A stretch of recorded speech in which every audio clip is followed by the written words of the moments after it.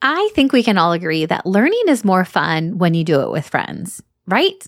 So if one of your summer goals is to learn more about the science of reading and how to incorporate it into your classroom, then let me invite you to join our free summer book study. During the month of June, we are going to be hosting a free book study for teachers just like you, where we are going to work our way through the book, Shifting the Balance, 6 Ways to Bring the Science of Reading into Your Upper Elementary Classroom. And we'd love to have you join us.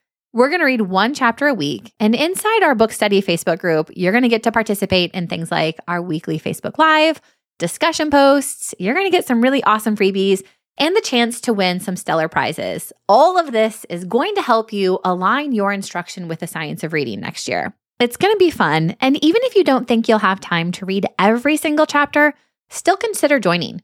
You're going to get a lot out of the group, even if you don't have time to read the entire text. So I hope to see you this summer where we can all learn alongside each other. You can sign up at stellarteacher.com/bookstudy. That's all one word, stellarteacher.com/bookstudy, and I'll see you inside our group. You're listening to episode number 169 of the Stellar Teacher Podcast. Hey there, and welcome back to another episode. I am so glad you are tuning in today specifically, because I have a sneaking suspicion that this is an episode that you're going to want to come back to and listen to again and again. And that's because it is jam-packed with information all about dyslexia.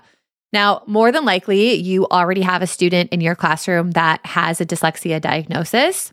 And if you don't, it's possible that you actually have a student who does have dyslexia, but is currently flying under the radar.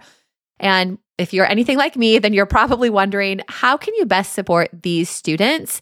And, how can we make sure that they are experiencing success and not falling further and further behind? So if you have ever wondered how to do the best job of supporting your students with dyslexia, then you are going to get a lot out of today's episode. And that's because today I have Heather O'Donnell, who has her master's in education, is Orton Gillingham trained, and she has her own private dyslexia tutoring practice that she has grown to a team of 14 tutors who provide online and in-person multisensory reading and writing instruction to students in over 10 states. So needless to say, she knows a lot about students with dyslexia and how teachers can best support them. Now, during our conversation, she provides some really great information that help us understand what exactly dyslexia is. And she also clears up some common misconceptions that people have regarding dyslexia. And of course, I love to keep it practical and real. So she also shares some really great strategies and ideas for how classroom teachers can best support their students with dyslexia. I took a ton of notes from our conversation, and I bet you will as well. So let's jump right in.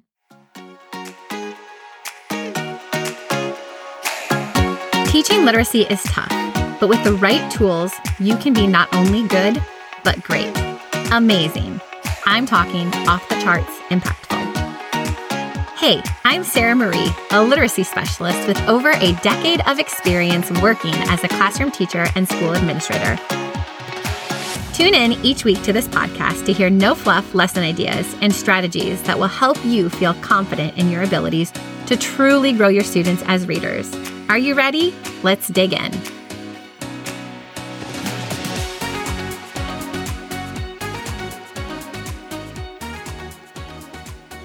Hi, Heather. Welcome to the show. I am so happy to have you on as a guest today. Well, thank you so much for having me. I'm really excited to be here. So I know that the teachers in my audience are going to benefit from this conversation because you are a bit of a dyslexia expert. Teachers ask us all the time, both in our membership and on Instagram, I've got students who are dyslexic. Is this going to work for them?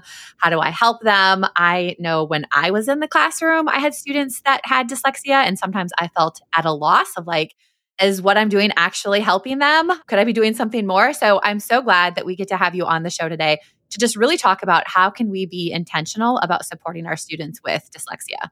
I'm really happy to be here. And I think it's really a great question because statistically, there are kids in every single classroom with dyslexia. And we as teachers are passionate about what we do. And of course, we want to help them. And it's important to talk about what we can do, what we can do sort of this year right now and what we can do for the future. Yeah, I love that. So before we get into, because I know you've got lots of great suggestions and strategies to share with teachers, but before we do that, can you just give us kind of an overall definition or explanation of what is dyslexia? I feel like sometimes it's thrown out there and and we assume that everybody knows, but let's just get on the same page. What exactly is dyslexia?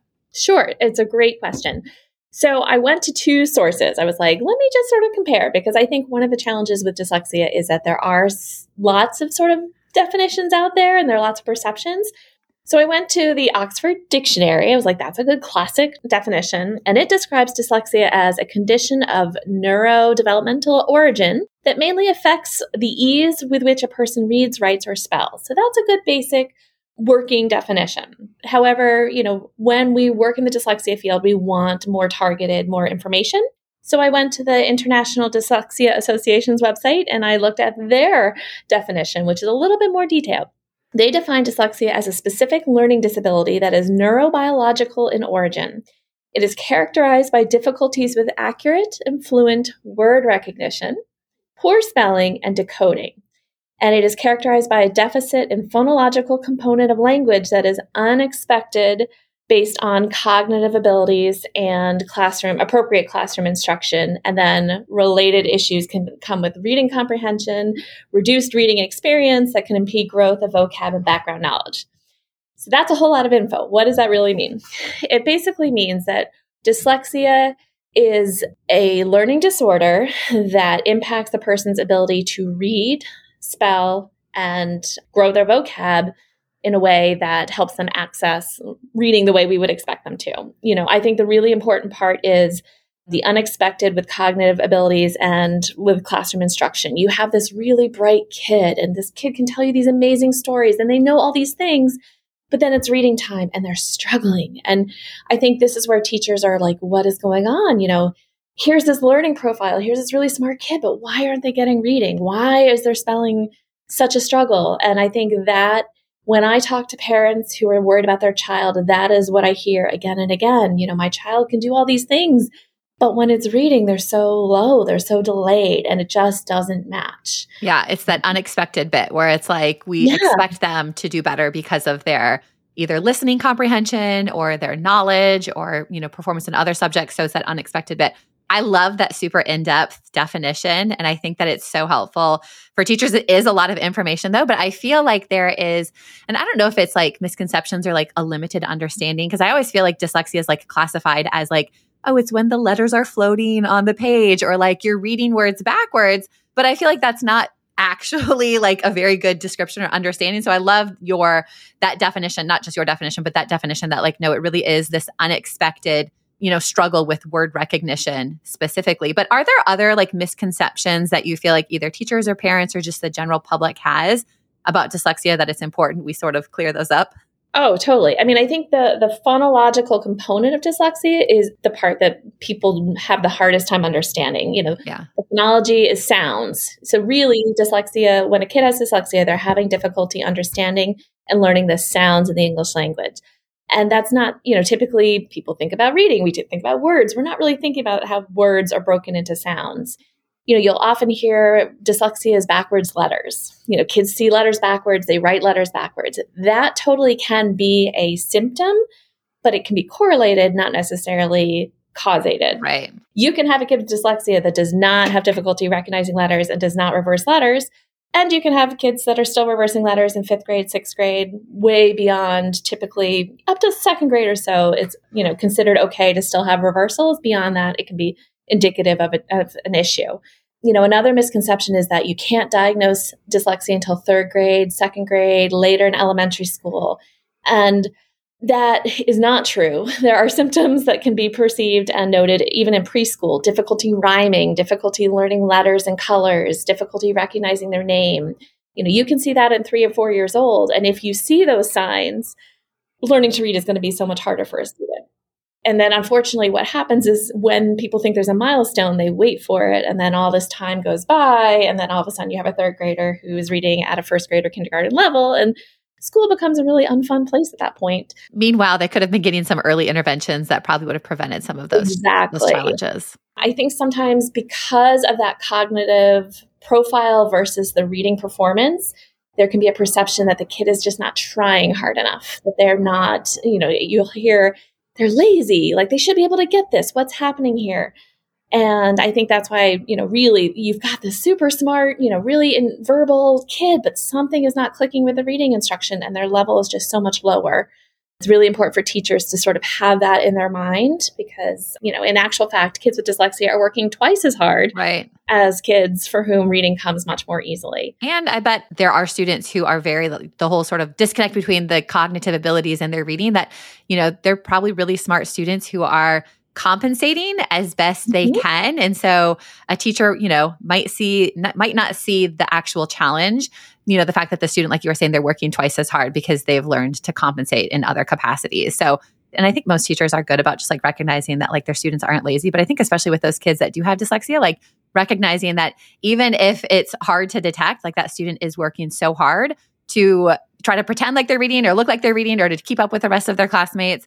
Such an important thing to keep in mind. No, absolutely. And I think I agree with you that, a teacher wouldn't necessarily categorize that way, but a parent might come to you and say, man, homework is just really miserable at our house. And, they're not trying and what's happening? Like, well, and I'm sure students probably too are like, this is hard for me. I don't want to do it. Like how often are we, willing to do the things that are hard for us? So I can only imagine that a student with dyslexia just feels so defeated when they're having to sit down and do homework that is just so challenging for them day after day. No, absolutely. And I mean, I had a client a few years ago who would sit and hold the books that she couldn't read in class. And she was so anxious about it that she actually started, to pull out her eyelashes because she was so frustrated. And, it was such a challenging experience. But she was very quiet about it, in the group of kids doing independent reading or whatever was going on, So I think it's really important. Teachers learn, every year you have a new class, but you learn the norm in your class. You learn and you have to look for those kids that are flying under the radar because whereas some kids may prefer any attention, even negative attention, to hide their learning challenges, other kids will totally slip under the radar. Right. It's important just to make sure that we're checking in with them. Another misconception, I hear this one all the time, is that it's just a visual issue. Like you'll hear about the colored slides, the colored screens. If there may be a correlation for some students that those help. They isolate a line of text. It helps the child focus, but it is not, dyslexia is not a vision issue. If it was, it'd be so much easier. Just get the glasses or colored glasses and we'd be good to go. Another popular one is that dyslexia only exists in English, and that's not true. Oh, interesting. It's actually found. Now, what's interesting about that is other languages are more decodable and more regular than English. English is really a hodgepodge from all these different, Latin. Lucky us. It can be a little bit more pronounced, but you can have dyslexia, with Spanish speakers or, French and other languages. It does actually exist. So it's a common phenomenon. It's not necessarily targeted to one language. Which totally makes sense. There's also a misconception that sometimes that there just hasn't been enough reading at home or there hasn't been enough reading valued in general. If a child has dyslexia, you can read to them forever, but it will not teach them to read. Right. And that's the piece that I think is hard for parents who really invest that time and are doing everything that they can, and it's just not clicking. And I think it's important for teachers to just respect that every family is doing the very best that they can. And so many of them are reading to their kids, but it won't teach them. It's not enough. Exactly. I'm so glad you shared all of those because I think that in all of those things, I was like, yep, I used to think that, or I remember hearing that in, meetings with students where we're trying to get a diagnosis. There's just, again, so many misconceptions out there. So I appreciate all of those, but what are some things that teachers do need to pay attention to? Because, like you mentioned at the beginning of the episode, there is probably a dyslexic student in every classroom. I think, isn't it what 1 out of 5 students is the statistic? So what are some things that teachers really need to be on the lookout for or pay attention to if they think that they have a student that might have dyslexia? What are some sort of indicators that it is more than just, having some minor struggles with reading? Sure. So again, I think that profile of a bright verbal child who can tell you a story that goes on for 3 minutes and is organized and fantastic, but then it comes time to write and they give you 2 short sentences or maybe 3, and they're very painstaking. That child who, again, very verbal, lots of language, and then it's reading time and they're struggling and there's just a significant difficulty that doesn't match with their oral and expressive vocabulary. I think the most important thing teachers can do is there's sort of 2 things. What can you do in your classroom to support this learner, and what can you do for this learner moving forward? Because I think For example, if you're a kindergarten, first grade, or second grade teacher, I'm a huge believer in getting a school district evaluation. If you have questions about a student in your class, really an evaluation provides much more information.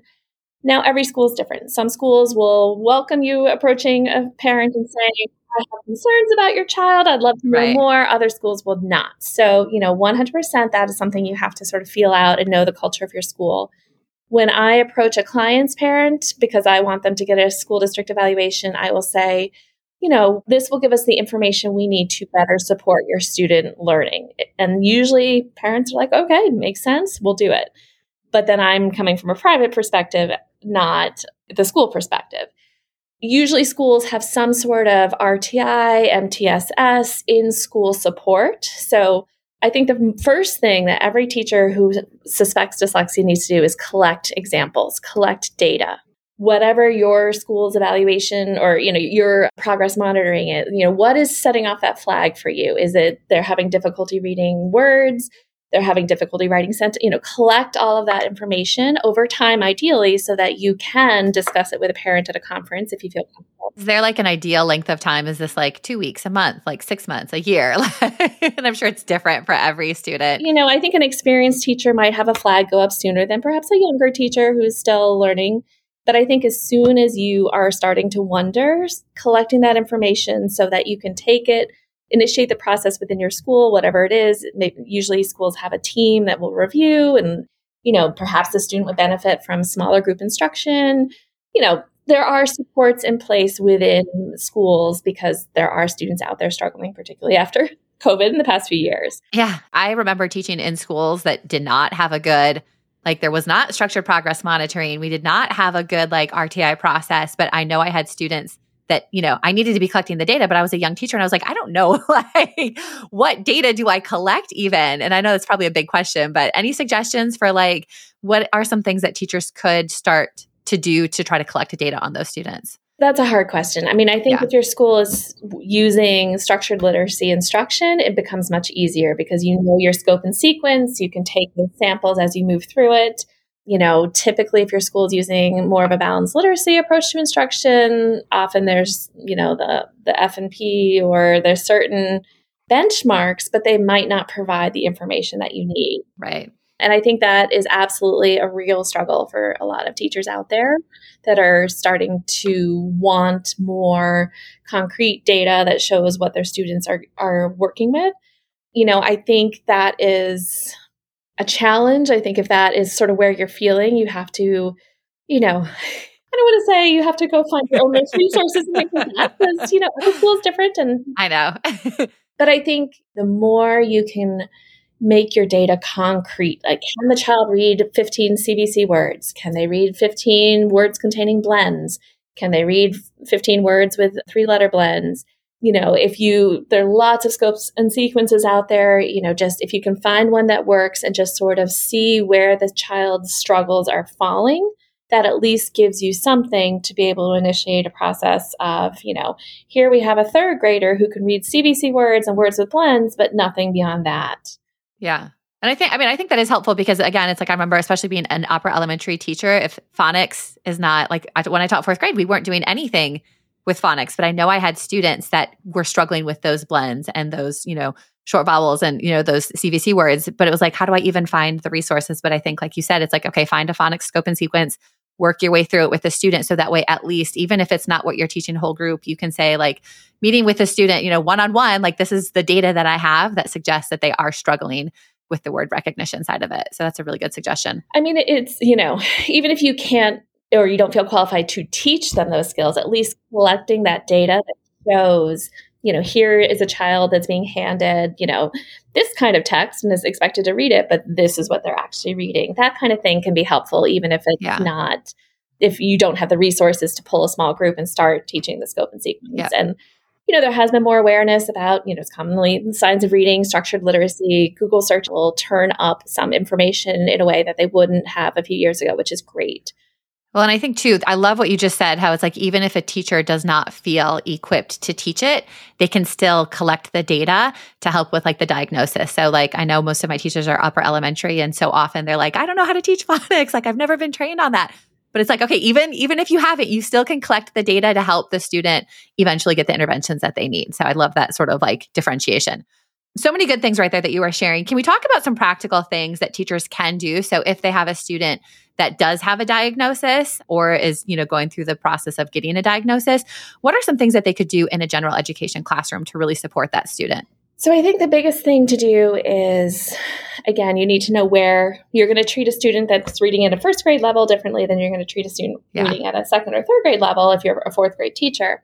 But how can you differentiate the assignments that you're giving? For example, kids with dyslexia often have difficulty copying off a board or copying far away. So could you give an assignment with a word bank at the top so that the key vocabulary words are there? They don't have to spell them. They don't have to look across the room to copy them, but they can still write sentences about them. Or if that isn't even possible for the student, they could use those words to fill in a closed type activity, things like that. I think, the more clarity around instructions, the more time you can give students, whether a whole group assignment starts whole group and then is finished in small groups so that kids who need extra time can get it without it being an obvious, we don't want to keep the whole class waiting for 2 kids who need more time, but being sensitive to more time, more support, more modification and differentiation, seeing if your school would support some kind of phonics instruction, professional development, that is really, really important. At the upper grades, morphology is so important, bringing in, teaching kids. I mean, I didn't learn to read with morphology or any of this, but I think studying where words come from is so fascinating. I don't know if my clients always think it's as fascinating as I do. I'm with you. I love studying words. I think I find it to be so interesting just to learn the history of how the words came to be. Yeah, it's amazing. I mean, the Latin roots and again, all of that helps kids as they get older. I think the statistic is something like 60% of the words kids encounter in middle school are Latin and Greek origin. So like if you know that bio, means life and, ology means the study of, suddenly biology makes a lot more sense. It is amazing because it's like as kids start to become aware of those word parts and especially the Greek and Latin roots, it's like they just start to, it's the, the unlocking of the code. It's like they start to be like, okay, I see that word. I understand now all of these other connected words, and it helps them both with the reading, the decoding side of it, but also like the meaning and the understanding. And also the spelling. I mean, the big thing, and I tell clients this all the time, Latin is very decodable. Disrupt, Yep. Dis means not, rupt means break. That's always my first one to teach. Disrupting, disrupted, disruptive. Suddenly you're teaching kids how to put together the words. And that's going to benefit a kid with dyslexia because they're like 3 little pieces is much easier to put together and spell than one big word. Right. And it's going to help kids who don't necessarily have dyslexia, but they're going to gain new understanding of those words and of how words are put together, which will help them in their writing. There's a saying, structured literacy benefits everybody, but is necessary for some. And I really think that is true. My own children did not necessarily have that sort of preparation and, I'll launch into it with them and they're less impressed. But, like learning how the language goes together is helpful for so many reasons. And it's essential for kids with dyslexia, but it will help the rest of the kids in the class as well. And it's kind of fun. Yeah. Any other suggestions for things that teachers need to keep in mind when working with students with dyslexia?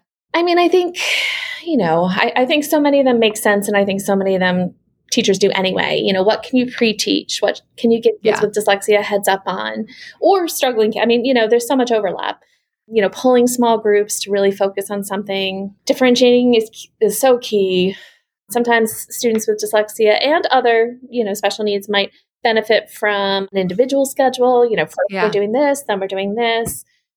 Folders. I used to be a big fan of the green side of the folder is the work to do, the red side is done, Right. All those little tricks that I think so many teachers are already doing instinctively are beneficial. But the biggest thing I would say is if you know a student is having difficulty reading or spelling words, what can you differentiate about the assignments to help them with that while still keeping it grade level as much as possible? Because we don't want to simplify. We just want to support them so that they can do a similar version of the work and still encounter that grade level vocabulary. Because I think that's one of the biggest challenges with kids with dyslexia. Reading is I know from the research, reading is so hard. They don't want to do it. They're reluctant to read. And then kids who take to reading are reading more and more and more and building the vocabulary. And then kids with dyslexia, it's so much harder and the vocab growth starts to drop. So we don't want Right. that. Audiobooks, audio text, Yes. how much can you present content through, I don't want to say Audio or visual. Yeah, I don't want to say YouTube videos, but They have their place. They have their place. they do. Encouraging, if your class is reading a book together, is there an audio version you can offer to the struggling readers so that they can keep up and engage in the conversation without necessarily needing that decoding placed on them? I love how you said we want to support students with the assignments, not simplify necessarily. And I think that's, again, just such a good reminder that as teachers, sometimes we always come from a place of like, I want to help. And sometimes we think the best way to help is to simplify for that student. But it's like, no, we still want that student to have the experience of the grade level content. So we need to provide support, not necessarily a simplification. It's hard. It takes a lot of work. It is hard. And, teachers already work really hard. There's no easy way about it. And I think teachers also have to give themselves a little bit of grace of, I'm one teacher, I have all these kids. Right. I can only do so much. But yeah, I think it's really important. I often work with kids who are in 3rd and 4th grade with delayed reading skills. And it is a challenge because that's where the curriculum really starts to take off and it becomes more content-based. And when you have these limited literacy skills, what can you do? But the more, close activities with a word bank, a writing task with a word bank, sentence stems, whatever you're learning about, I don't know, dinosaurs. This morning I had a client who likes dinosaurs. So we did a sentence stem about dinosaurs.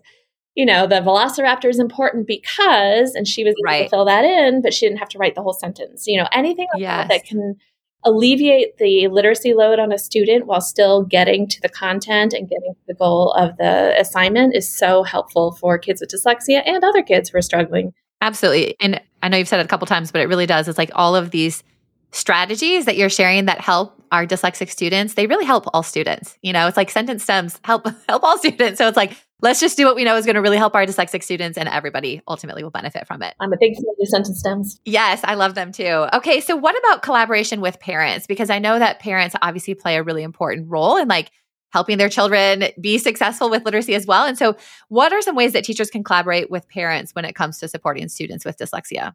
I think the best thing teachers can do is to be open to learning about, open to a parent's concerns because parents know, I talk to parents all the time in my practice and they know, yesterday I had a consult for the new parent and she's like, again, there's that narrative, right? We value books. We're doing all this reading. And then I asked his teachers, is he doing what he's supposed to? Is he a little bit lazy and things like that?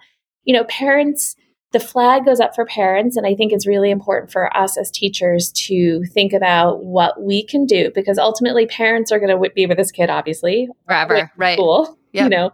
Most classic school environments, you're going to have the student for a year and then they're going to move on. What can we do right now and what can we do to set the student up for the future? And that's why the school district evaluation is so helpful because it provides more information for not only the current classroom teacher, but future teachers. Ideally, a parent requesting that is the best way to go. Again, different schools have different cultures. I'm not going to, I wouldn't want anyone to do anything they feel uncomfortable with. But I think recognizing a parent's concerns is really important. There's some great resources out there in terms of books like Overcoming Dyslexia by Sally Shaywitz. There's some great articles. And if you truly have concerns about a student, if you can find a way to hear what the parent's perspective is and possibly indicate, again, based on data, well, the bulk of the class is here and your child is only here and I'm a little concerned about that. So I'm going to, refer them to our school team and they're going to look at see if we can provide more small group support or whatever it is, and then hopefully that will open the door in a way. Again, it's about understanding the child's learning needs and supporting them better.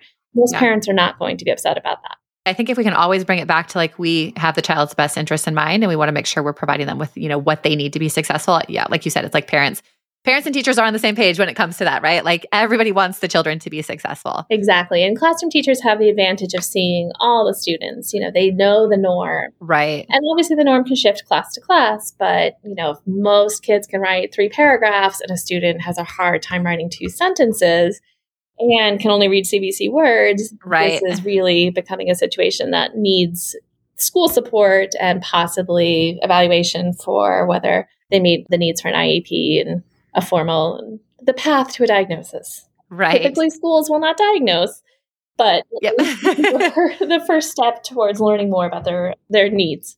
Well, Heather, this has been so informative, and I just know that the teachers in my audience are going to benefit from hearing your expertise with this. So thank you for coming on and being willing to share with us.